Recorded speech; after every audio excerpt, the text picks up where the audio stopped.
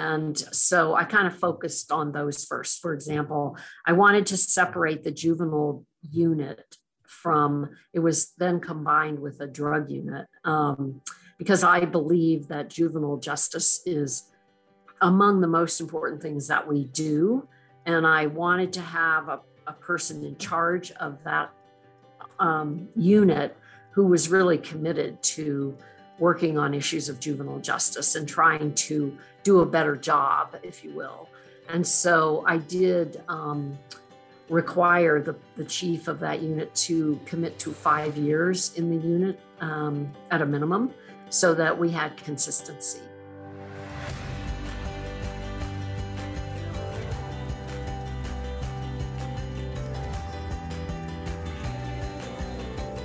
Welcome to episode 21 of People Are the Answer.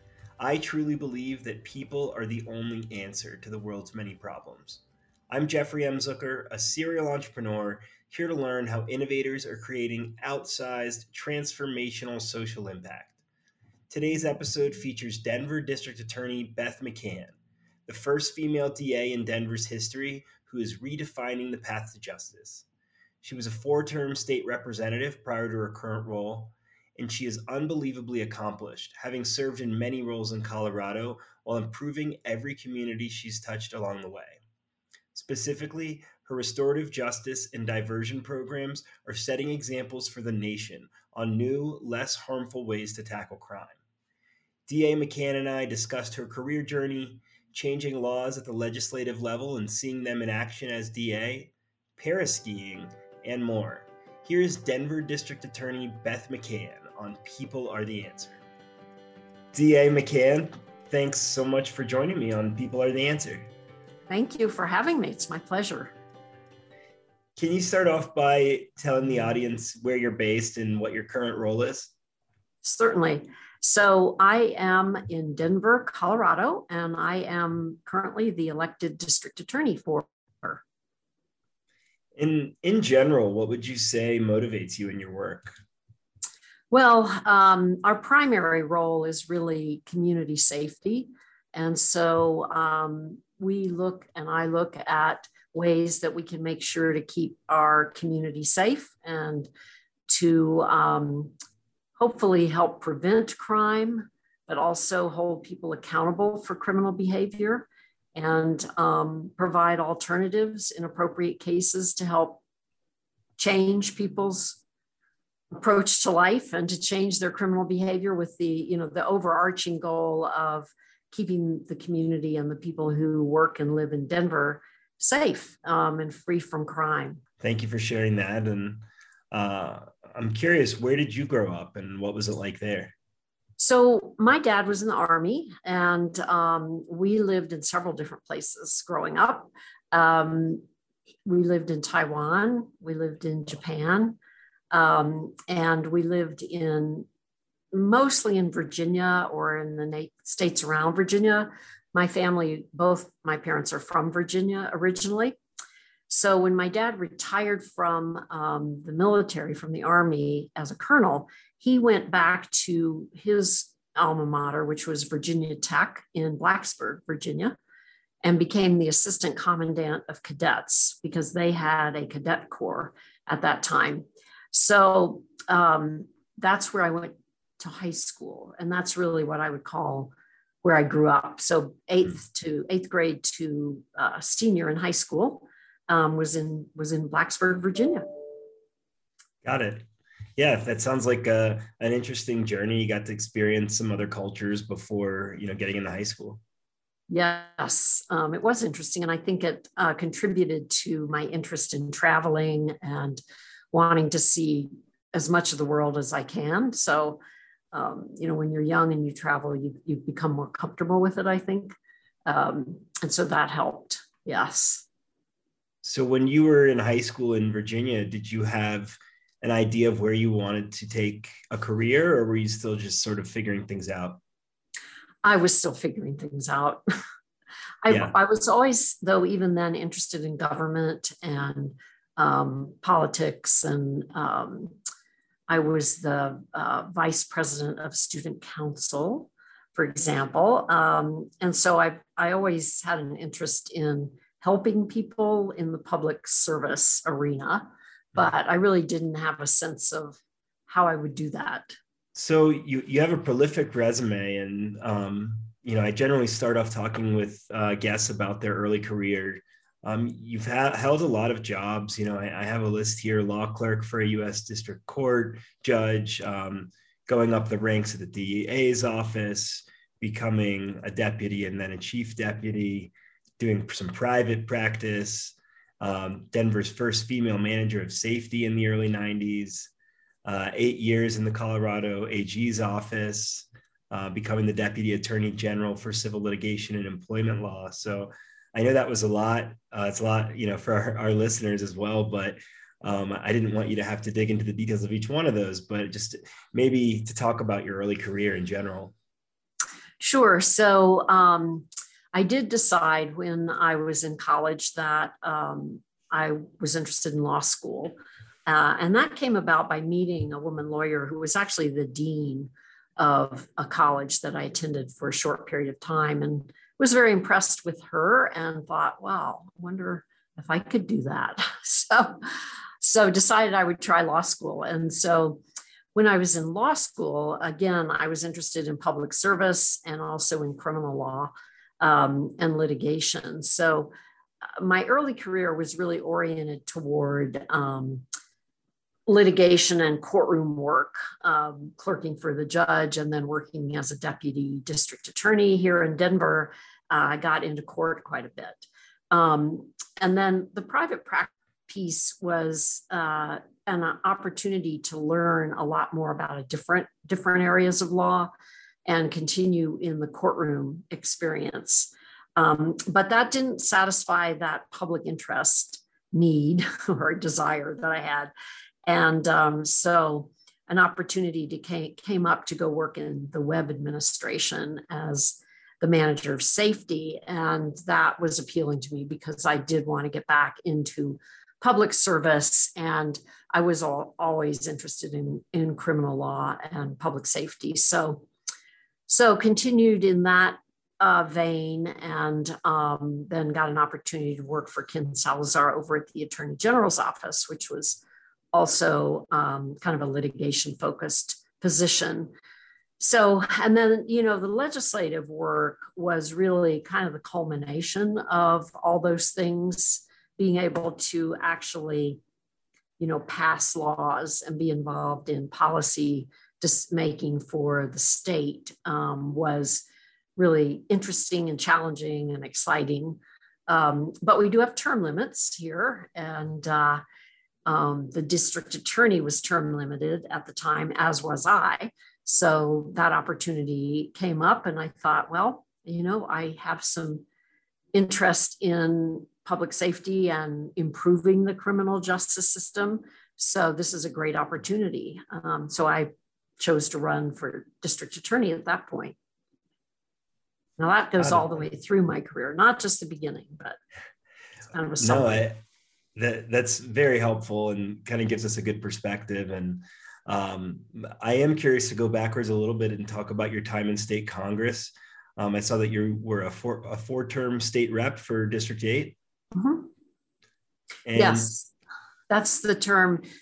In Colorado, you can serve 4 2-year terms in the state house. You can also serve 4 2-year terms in the state Senate. So I could have run for the state Senate at that time, but I chose to come over to the DA's office. But that was really quite interesting and eye-opening in terms of all the different issues there are statewide. It was really quite interesting. Yeah, I can imagine that you really get to see the breadth of the policies being dealt with in the state. And, I saw that you worked on laws related to animal welfare, healthcare, DUI laws, guns, domestic violence, gender bias, human trafficking, among many other things. And from what I saw, you had really important subjects in your focus. Yeah, well, I have always been a proponent of women's abilities to do what they want to do and what they're able to do. So it was important to me to focus on gender discrimination issues. And also my interest in criminal law was an impetus for several bills having to do with criminal justice. And so I ended up becoming chair of the health committee. And that was how, I was able to get some bills passed about premium costs for women and men, versus men, and making sure that maternity leave was covered in insurance policies in Colorado, and working on getting the Connect for Health Colorado public healthcare opportunity available, making that available. So, we were there when the Affordable Care Act was being discussed, and this whole idea of a public option, we were able to start in Colorado, which was great. So, and then I had some other bills having to do with juvenile justice and criminal justice and gun issues. I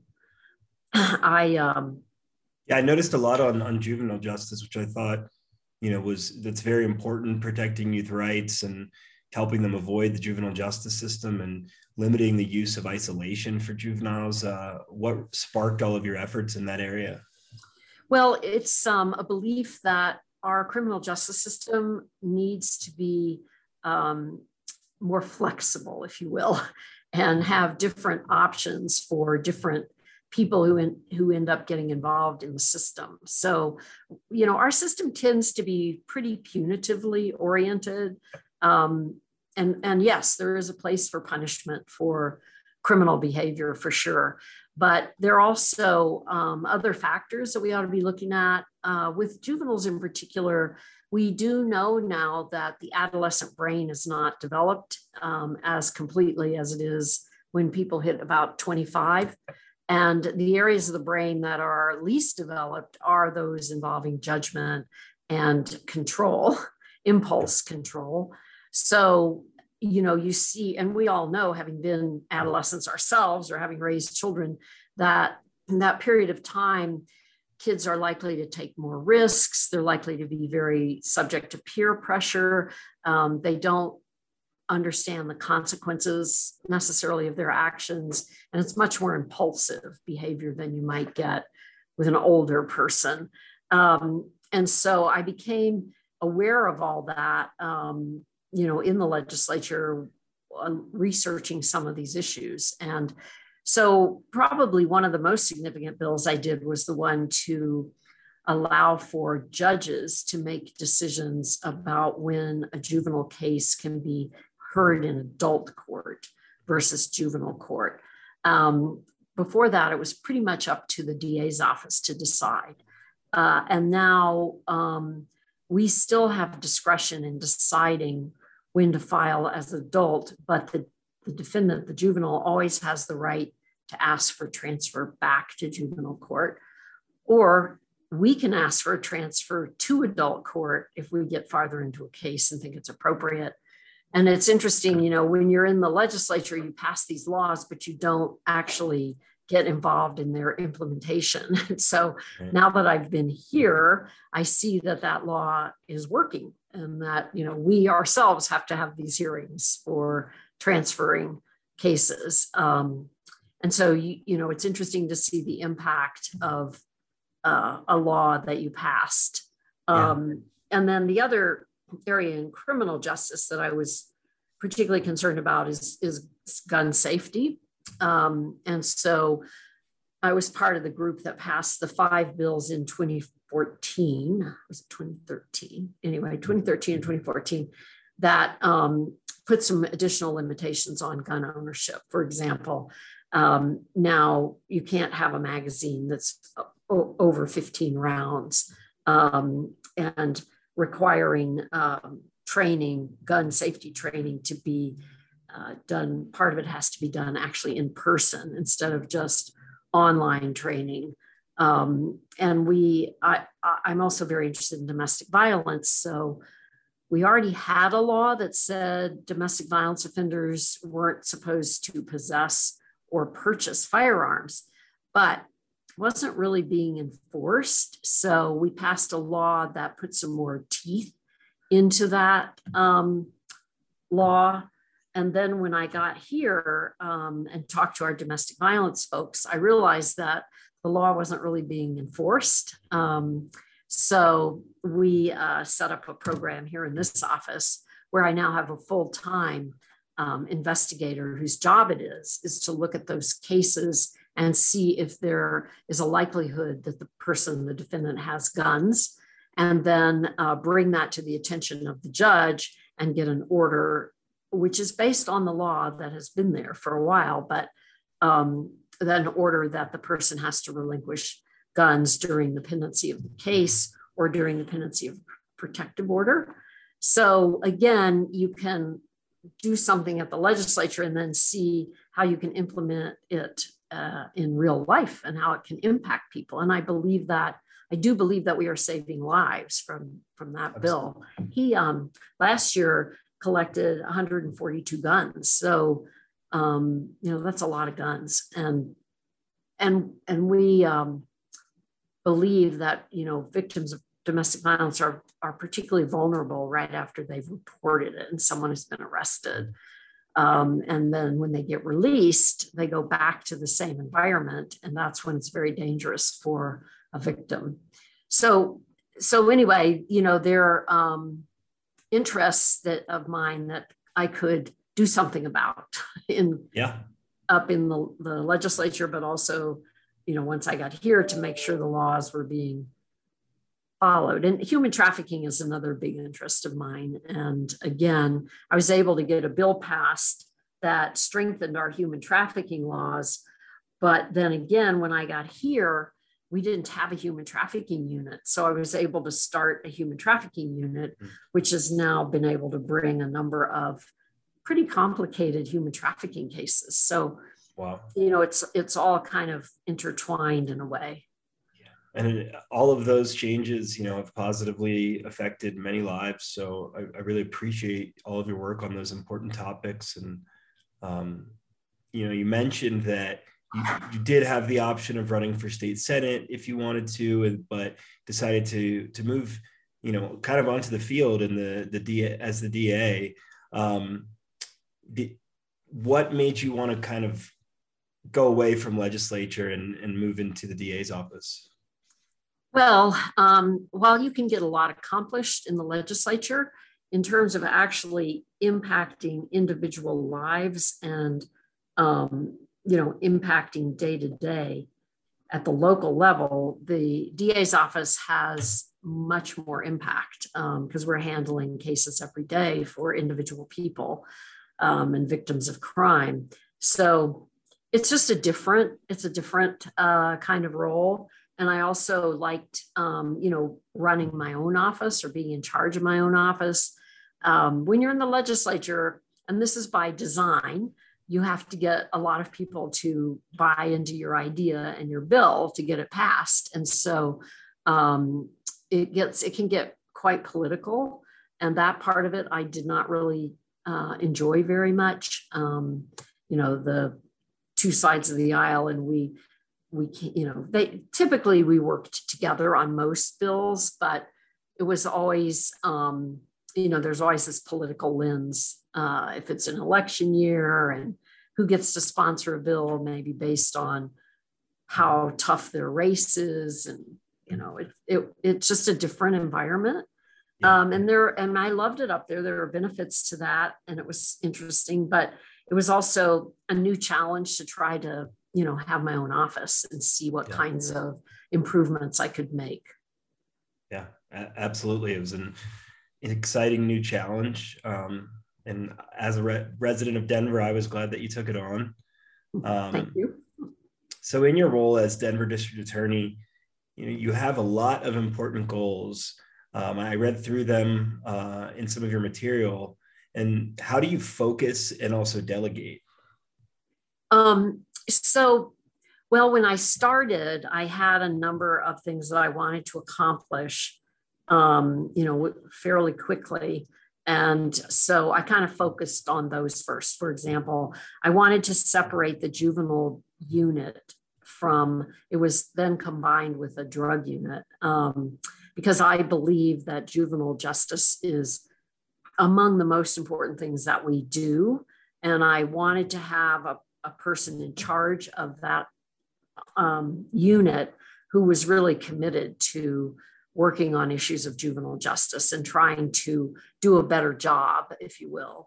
And so I did require the chief of that unit to commit to 5 years in the unit at a minimum, so that we had consistency. That unit was typically just a pass through. So people would come and stay for a few months before they went into the felony court. And now we have people that it still has a couple of positions that are pass-throughs, but we have people who are in there more permanently. And so that was something I could do pretty much right away. And the same with starting a human trafficking unit. I was able to do that fairly quickly because we had enough staff at that time. And so, being able to start those kinds of units right away was really gratifying. And then I was also interested in elder abuse, and it wasn't right away, but that was on my goal list. And then I was able to, after a year or two, bring in an attorney from the Boulder DA's office who did elder abuse, and so she started the elder abuse unit, and that has been going really well. But in addition, I also wanted to look at alternatives to the traditional system. And that's when I realized that we didn't have an adult diversion program. We had a juvenile diversion program. And so we started a pre-file diversion program for young adults, 18 to 26, because we know when people turn 18, their brains don't all of a sudden mature. Right. They become more responsible. Anyone who's been to college knows that's not the case. So I started that program. That took about a year to really get all the kinks worked out. And now we've changed it so it's no longer young adults, it's all adults for diversion. And it has grown. I think we started with 2 diversion officers, they call them. It's like a case manager.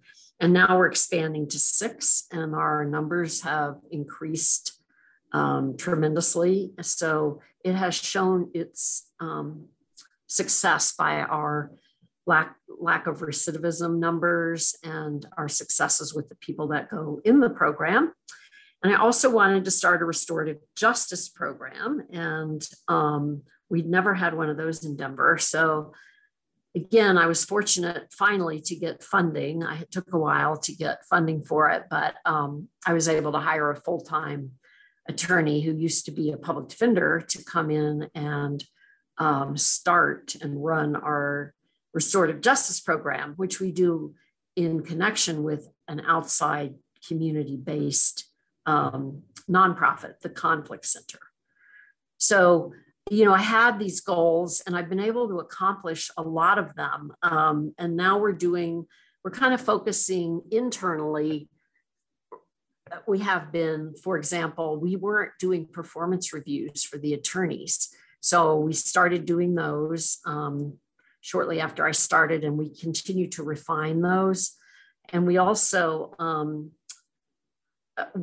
we have changed the way we do promotions in the office. So it's more of a merit-based. So there's been a lot of change within the office, which hasn't always been the smoothest, but we're slowly getting there. And then another initiative that we've started is our diversity, equity, and inclusion initiative, which when I first started, I bought everybody in the office a copy of the book, The New Jim Crow, which is written by Michelle Alexander. And it's about the impact of the criminal justice system on communities of color, primarily Black young men. And it's a fascinating book. It's pretty dense, but about how the federal government can really influence what happens at the local level by the funding mechanisms. So if they offer a bunch of money for more drug arrests, then that's where, that's DPD wants to apply for those kinds of grants to get more money. They have to follow the requirements. And so that means more drug arrests, right? Same with the prosecutor's office. If there's money available, then you may think, well, let's apply for that money so we can do this. Anyway, I'm getting off into the weeds, but she talks about how the impact of all that emphasis on drugs in the early 90s really had on African-American communities. Yeah. So I bought a copy of that for everybody in the office. And then we had some facilitated discussion groups. And of course, now in the last year or so with the George Floyd protests, it's become much more of an issue, which has been helpful in continuing to have these discussions in the office. So there is no shortage. There is no shortage of things that we can do. Yeah. Well, as someone, that's been in the cannabis industry, has worked on drug policy reform, criminal justice reform, I love the work that you're doing. And I wanted to ask specifically about the Turning Over a New Leaf program. Yes. Thank you for asking about that. So that was a program that we decided to do because of people who had these marijuana convictions that were old and might still be influencing their ability to get jobs or housing. And now that marijuana is legal in Colorado, it didn't seem appropriate that these folks who had these old convictions should still have those convictions on their records.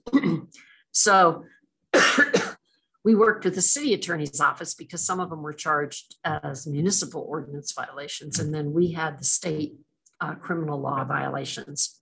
And we were able to work with them to set up these clinics. I think we had 5 clinics throughout the city where people who had marijuana convictions could come in. And we had the city attorney there, we had our office there, and we had immigration attorneys and defense attorneys who volunteered to come and meet with folks if they needed that kind of advice. But our office and the city attorney would actually fill out the forms for them to get the convictions sealed. And then we were able to get one of the marijuana business groups covered the costs of filing, because I think it was $65 to seal the cases. And so if people were indigent, we were able to get their fees paid for. So that was a really good program that was pretty exciting because we would be in the location and people would come in. A lot of people were initially hesitant to come in because they were afraid they'd get arrested or something. But as the word got out, I think more people took advantage. They could also apply online. We had a website to apply online. But it was one of the things that was part of my approach is, trying to help people move on when they've done their time and they're trying to become productive members of society. If they can't get a job because they have a criminal record, then that doesn't help anyone. And it's more likely to drive them back into illegal activity. Yeah, I think that's incredibly important. The system was causing this cyclical effect to push people back into illicit activity, and excited to see that effort and the results of it. And you mentioned briefly your restorative justice program. I want to focus on that area some. Your work with Restorative Denver is what initially brought us to meet. And I think it's an incredible program and would love for you just to share what that program is about. Sure. Thank you for asking, because that's one of my signature programs and projects. So the way restorative justice works is we have a full-time attorney who reviews the cases as they get filed, along with our head of our diversion program. They look at the cases and we have certain criteria. We don't take, for example, homicides or serious assaults or sex assaults or domestic violence. But they look at the cases and decide if the person looks like a good candidate for either diversion or restorative justice. And also, so that's in the beginning, but also attorneys, once the cases are assigned to district attorneys, they can also refer the case for either diversion or restorative justice. So when they get then if they conclude this is a good candidate, they will set an appointment for the person to come in, and they do an assessment. There's an assessment sort of process that they go through to see if the person has to take responsibility. They can't be blaming someone else for the crime. They have to admit that they committed the crime. And then they have to be willing to go through the process, which is not really an easy process. And what that entails is they will sit down with one of the staff members of the conflict center and talk about the crime, prepare for ultimately a meeting with the victim of the crime.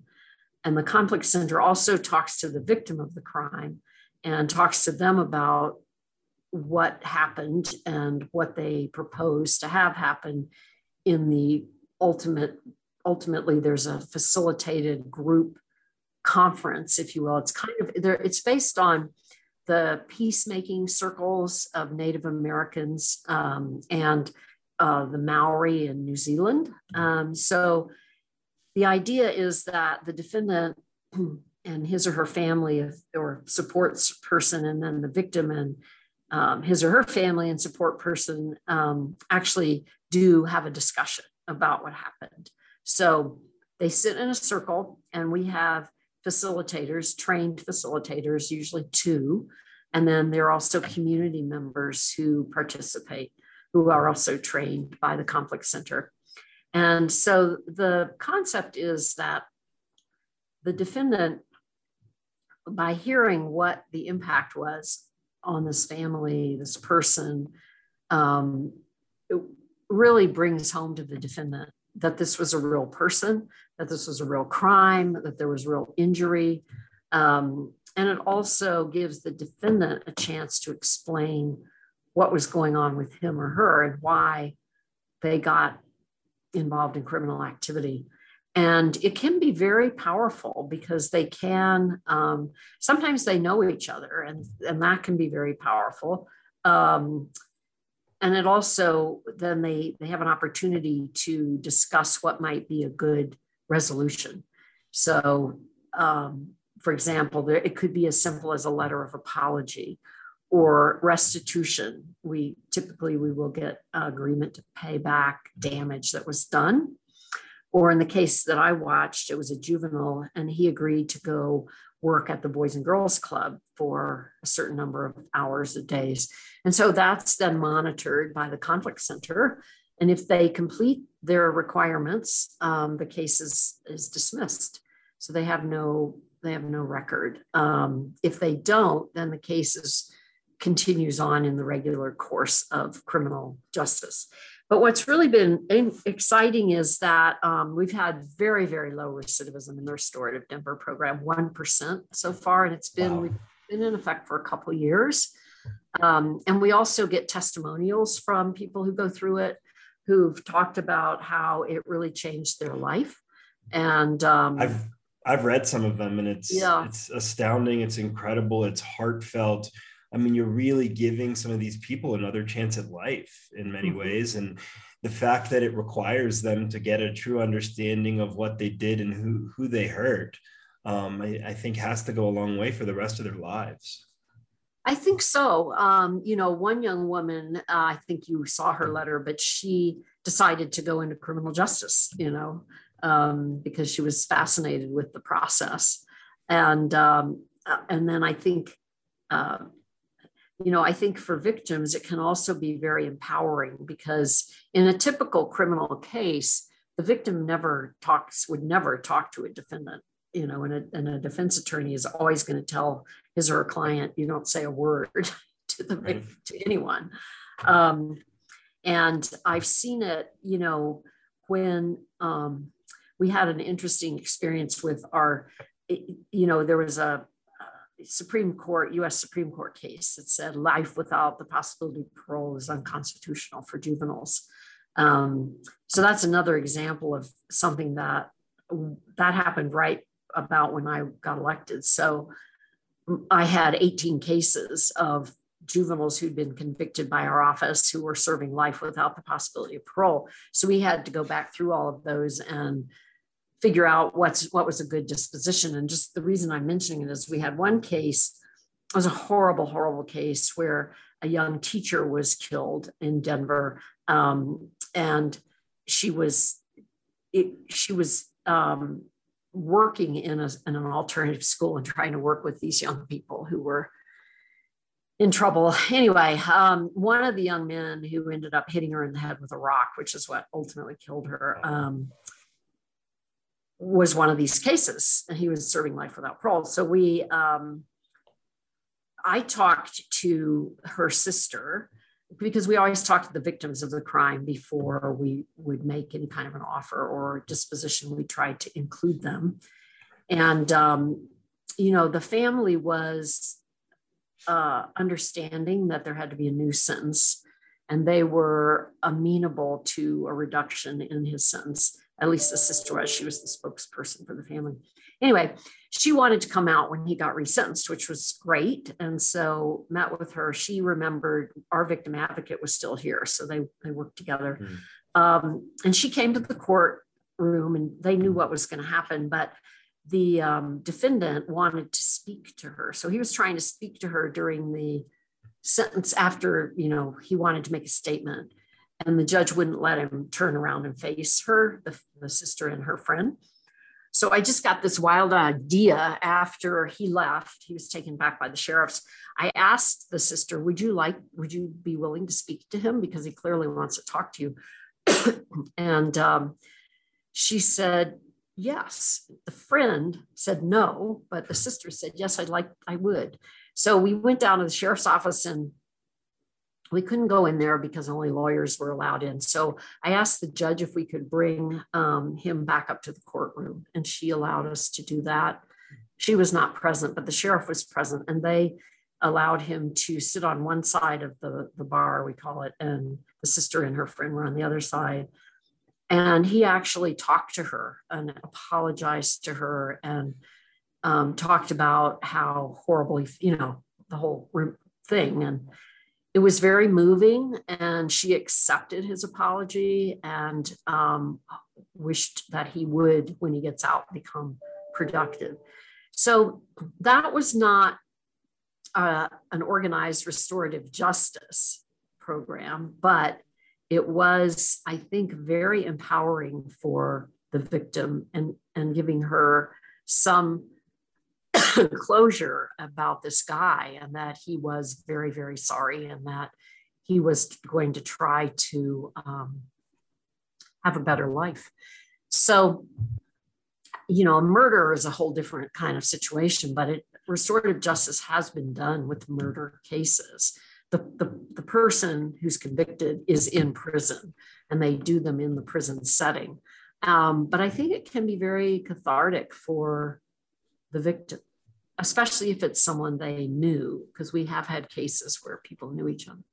So anyway, I guess the bottom line is, I think there are alternatives to our traditional criminal justice system that in appropriate situations are a better way to resolve cases. You talked about, a very low 1% recidivism rate within the Restorative Denver program. Are there any other interesting statistics that you can share on that? Well, I'm trying to remember how many people we've had go through it now. I think it's over 100. And of those, we've only had one repeater. Wow. So that's pretty amazing. And then our diversion program has about, I think, a 7%. I might be wrong. There might be a little higher than that. It has a low recidivism rate as well. And that's been very encouraging. The diversion program is a little more intensive. So they're supervised for a longer period of time, usually up to 9 months. And so that program is probably better designed for someone who needs more treatment, like they can refer them to mental health treatment, to substance abuse treatment, job training, things of that nature. So that program has been very successful in helping people really change their trajectory. Help people get into school, help people get jobs, that kind of thing. And so we have very good statistics there as well. And our demographics, we're very careful to make sure that the programs reflect the demographics of people in the community. So we have quite a diverse population in our Restorative Denver program and in our diversion program. These programs, in my opinion, are truly setting an example for the rest of the country in terms of new ways to treat justice. And I'm curious, one, is that setting that example something you set out to do? And two, is there national discussion within DAs across the country about these types of topics? Yes, it was one of my goals. And one of the reasons I ran for office was so I could start some alternative programs. And we do talk about it. I belong to a couple of national DA organizations, and there is a lot more interest in it now than when I first started. I will say the National DAs Association, which tends to be the more conservative of the groups, they just are publishing a national map that pinpoints where there are diversion programs in DA's offices. That's just happening right now. And so I think over the last 5 years since I've been in office, it's definitely there's been a lot more interest in alternatives and a lot more funding. Finally, we're able to get grants and get funding from the budget from our cities and so forth. So I think it's definitely made a difference nationally. It's great to see those things trending in the right direction. And I'm curious what the long-term goals are for you with these programs, and what the best way to grow these programs are. So long-term, I want to continue to expand them. We just got a grant from Caring for Denver so that we can hire 2 more diversion officers. And we just expanded our restorative justice. Right now, we were sending about 6 to 8 cases a month, and we now have gotten adequate funding for 10 cases a month. And the Conflict Center we help them with a fundraiser. And so that has helped. And also we've been able to get some funding from the city. In addition to my employee, I've been able to get funding for the program itself.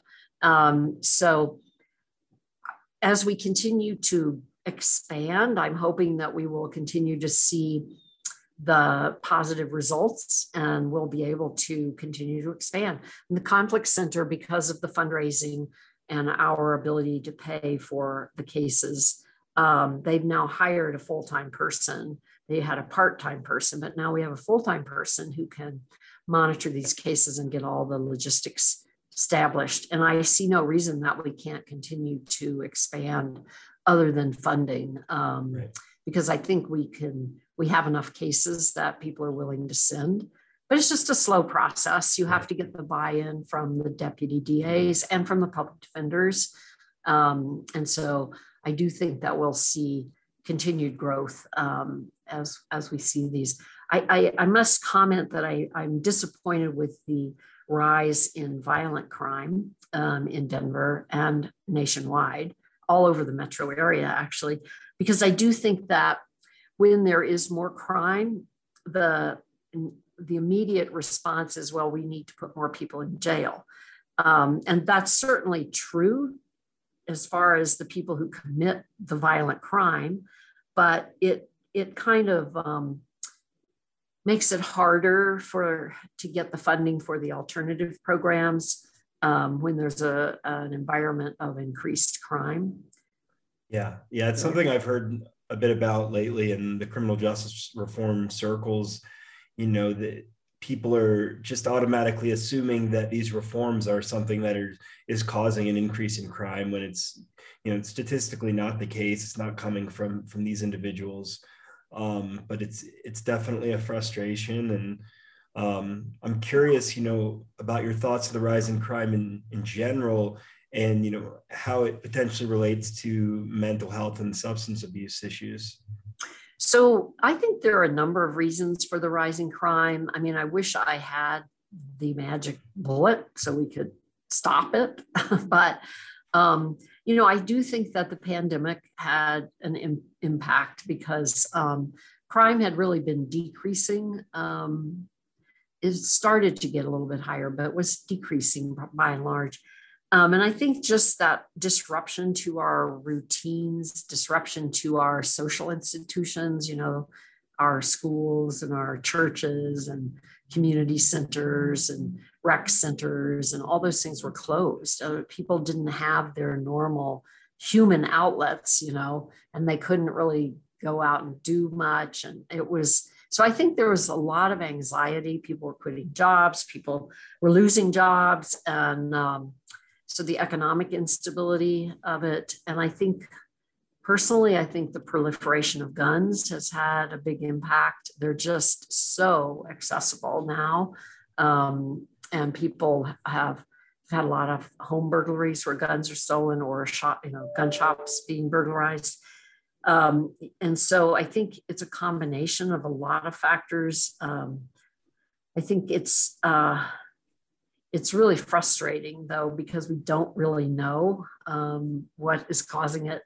Although I do think that some of it is going down a little bit now, but the murder rate continues. We continue to have a lot of murders, and that's really disturbing. But I don't think it's the reform movement, because the people that we've been seeing in our programs are not the ones that are out committing murders or assaults. Course, yeah.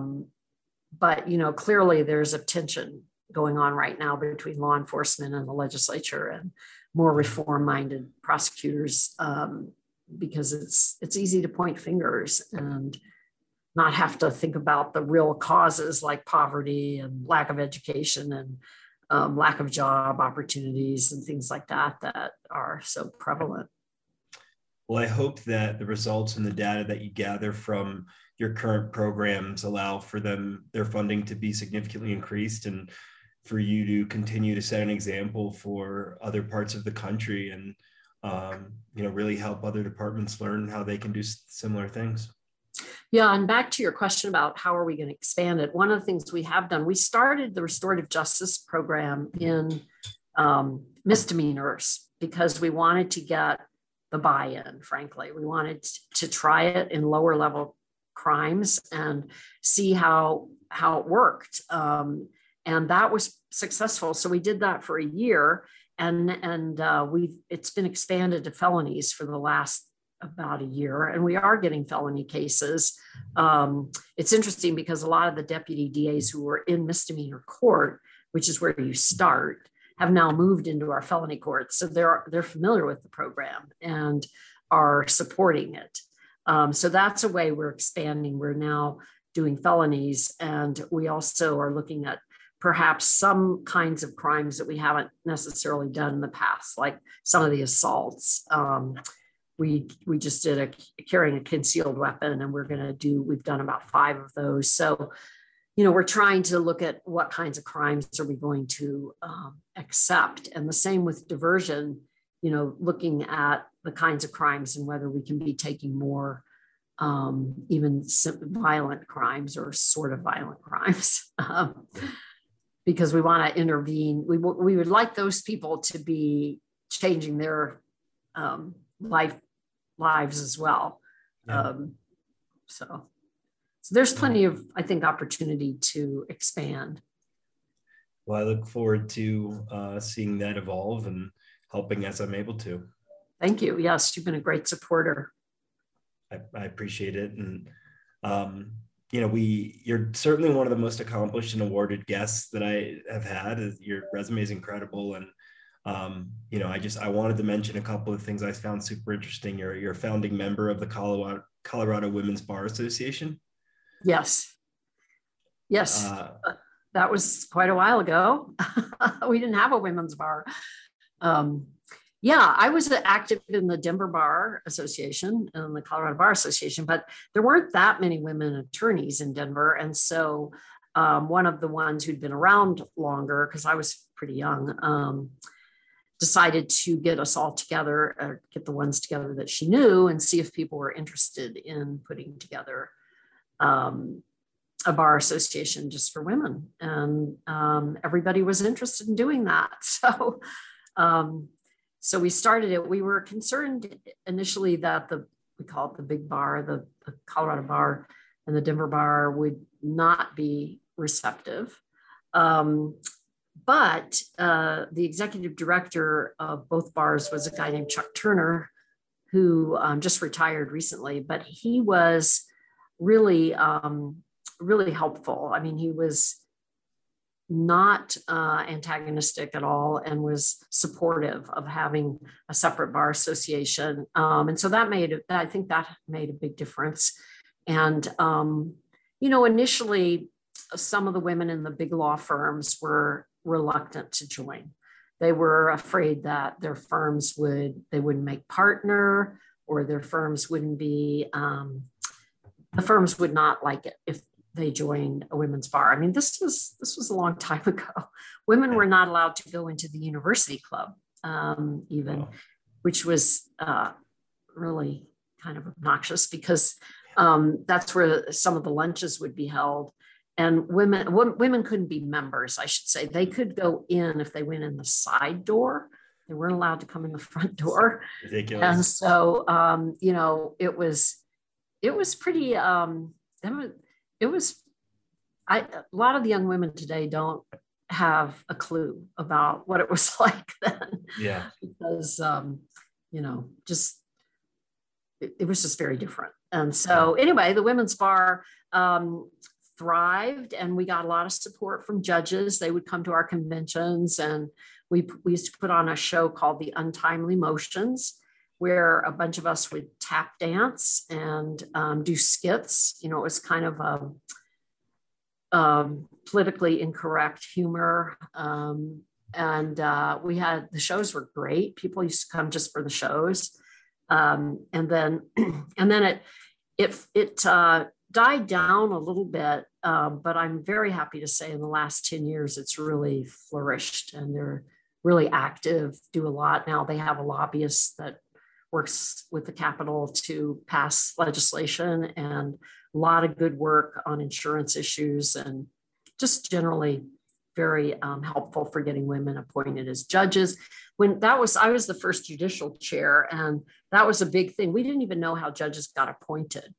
There were very, very few women, and we didn't have any federal judges that were women. So one of the big goals was to get more women appointed. And I think we were successful at that. We got the first woman judge appointed to the federal bench, Zita Wangchenk, and a number of women appointed to the lower courts, or to the state courts. And so just a lot of, we had a lot of goals, and we've been able to accomplish most of them. But there's always more to do. Absolutely. But it's incredible to see how much change there has been since then. And I know that particular association has been very impactful. And, we've talked about a lot of really impactful work that you've done.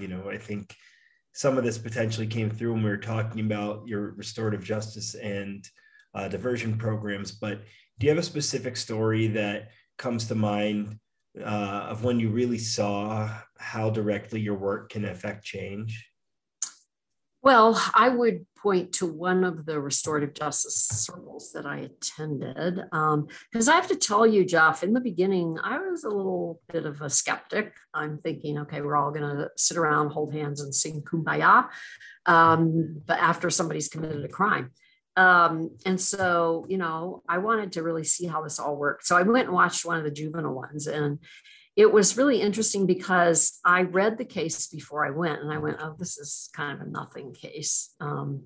It was a situation where a student, and it was in an alternative school, a student in the class had borrowed the teacher's car during lunch break and without permission.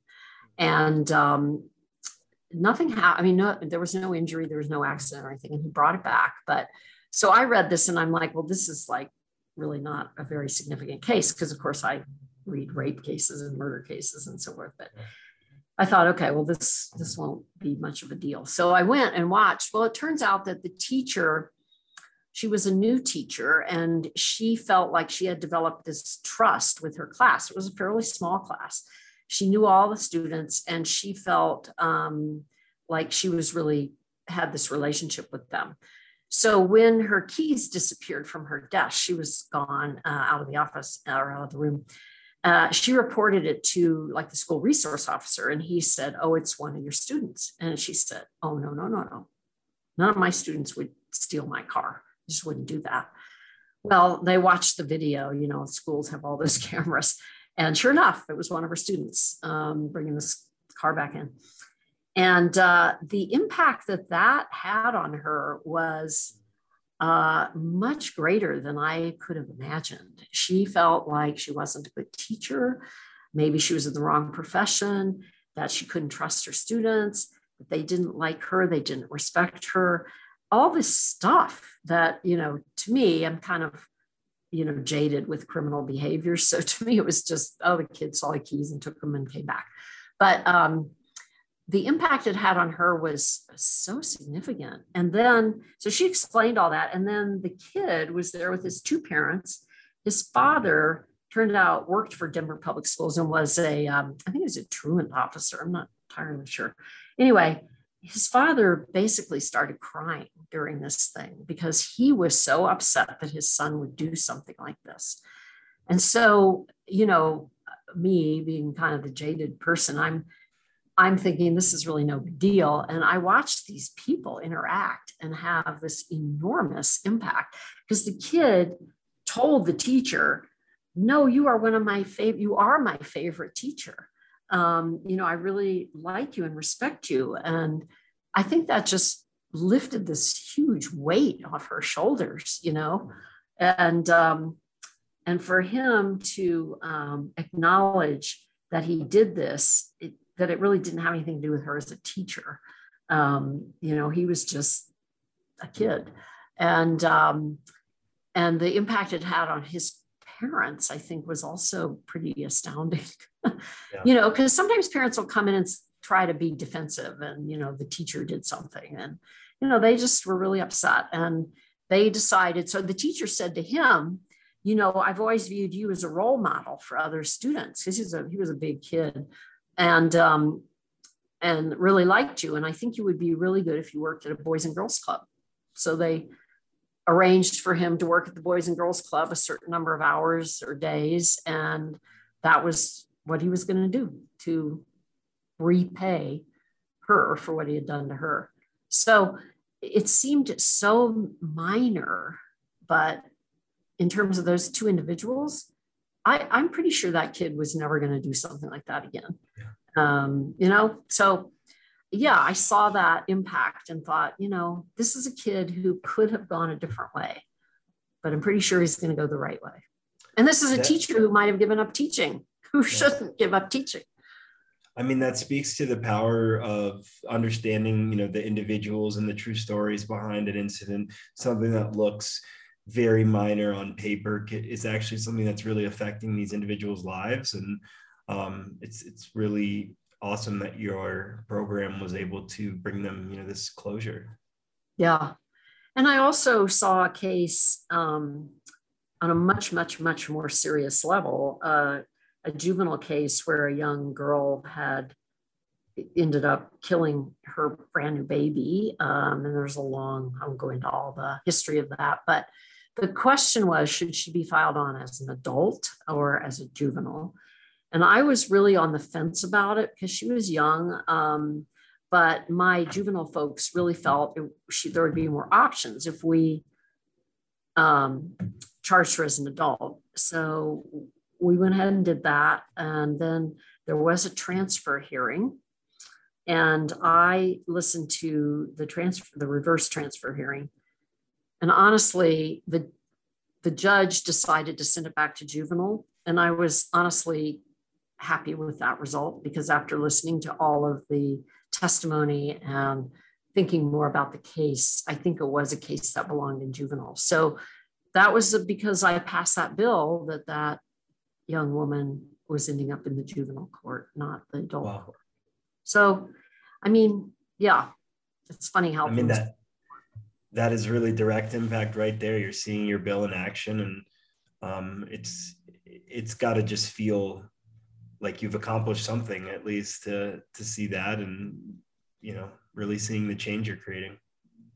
Yeah. Sometimes it works. Yeah. Can you recall an experience from childhood that showed you the importance of giving back? Oh, wow.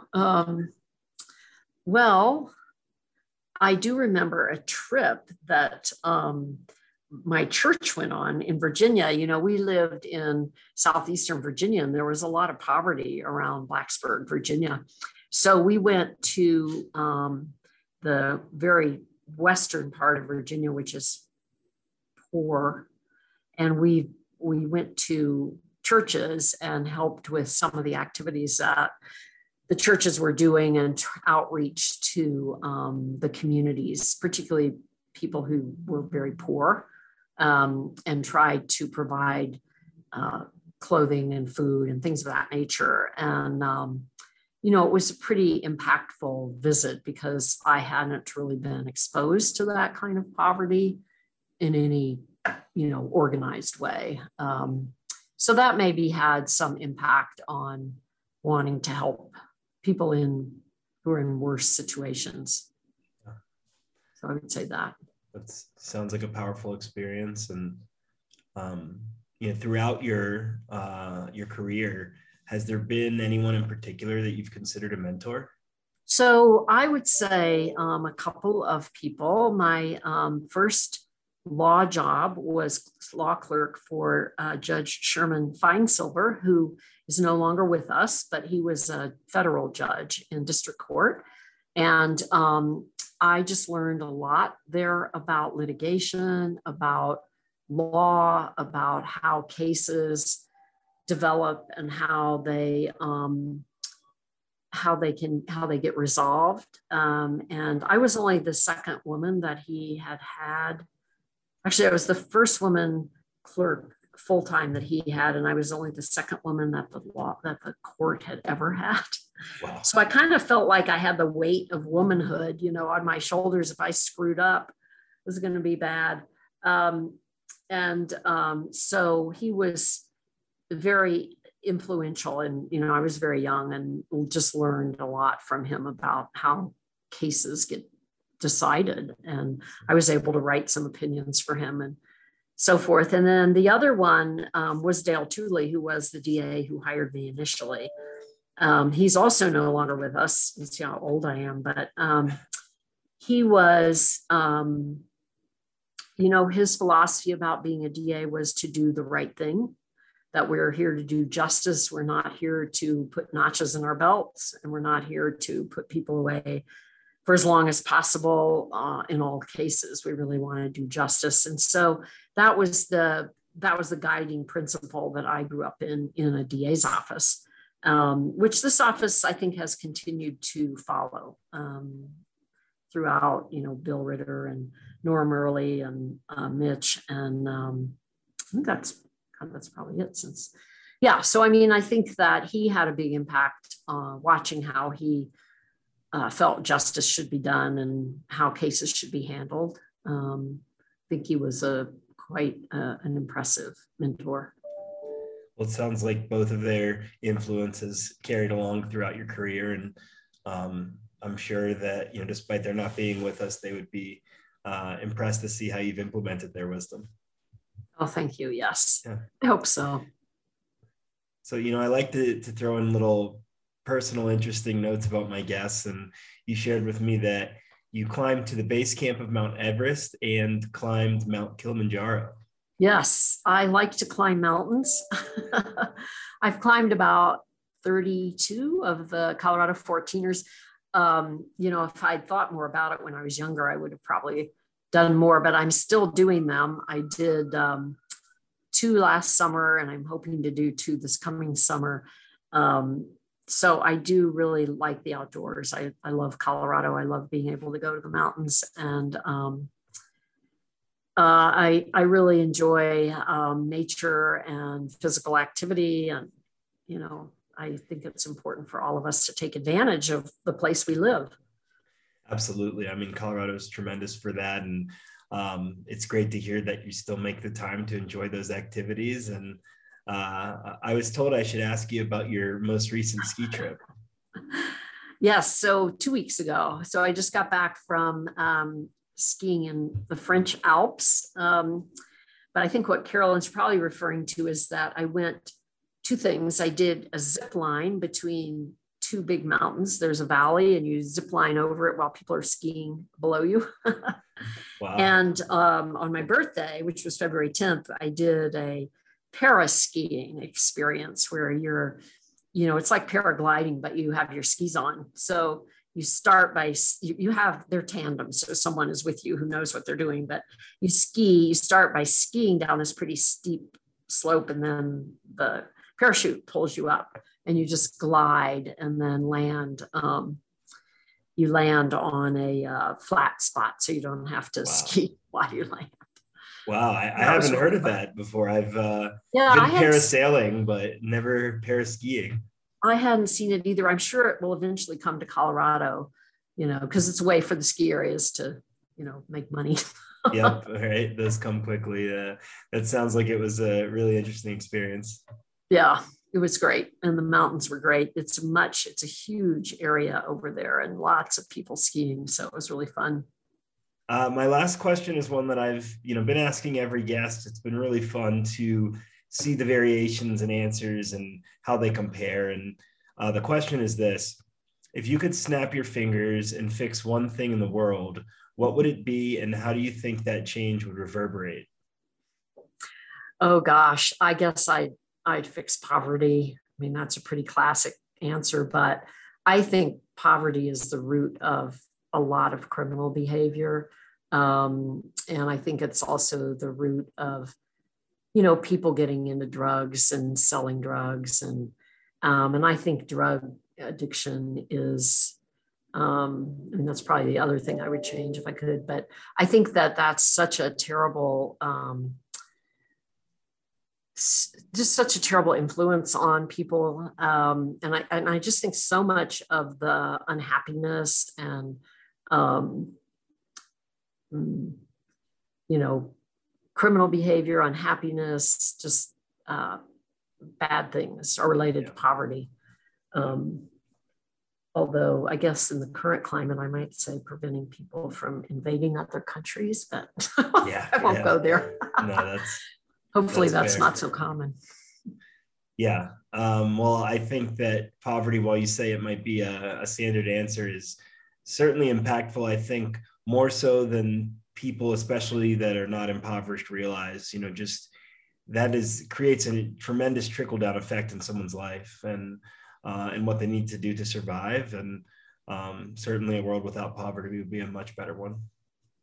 Yeah. Wouldn't that be amazing? So you've told us today about some really great work and initiatives that you're working on. For those listening that are interested, what is the best way for them to support you and your impact? Well, the Restorative Denver program does take volunteers for our community members and also for our facilitators. If people are interested in doing that, they can just email our general email is info@denverda.org. Or if there's a particular program that like our diversion program contracts with providers, so substance abuse treatment, mental health treatment, things of that nature. So if people have programs that they think we might be interested in working with for our diversion clients, they can also send that information, and particularly with juveniles. We have just started a handgun intervention program with juveniles, and we are partnering with community members to provide mentors for the kids, and also if they have any kind of program that might be of benefit. So, any of those things would be good opportunities to get involved. I have a foundation, which you're a member of, Jeff, but we haven't been very active. But if people are interested in monetary contributions, we're happy to do that. It's a 501c3, and we've been supporting mostly the restorative justice program through that foundation. And that, again, the info at denverda.org is the best place. I have someone monitoring that every day, and she sends me ones that are appropriate for me to look at.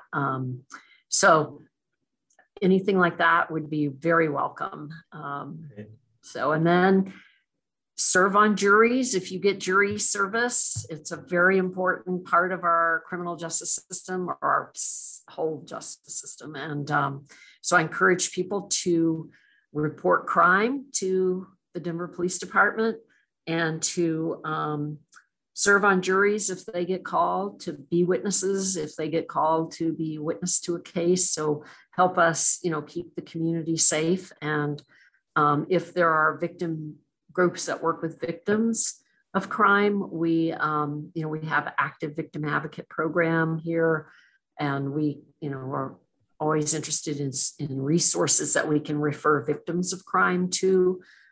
We didn't really talk too much about the prosecution piece of the office, but that is really our primary role and our biggest role.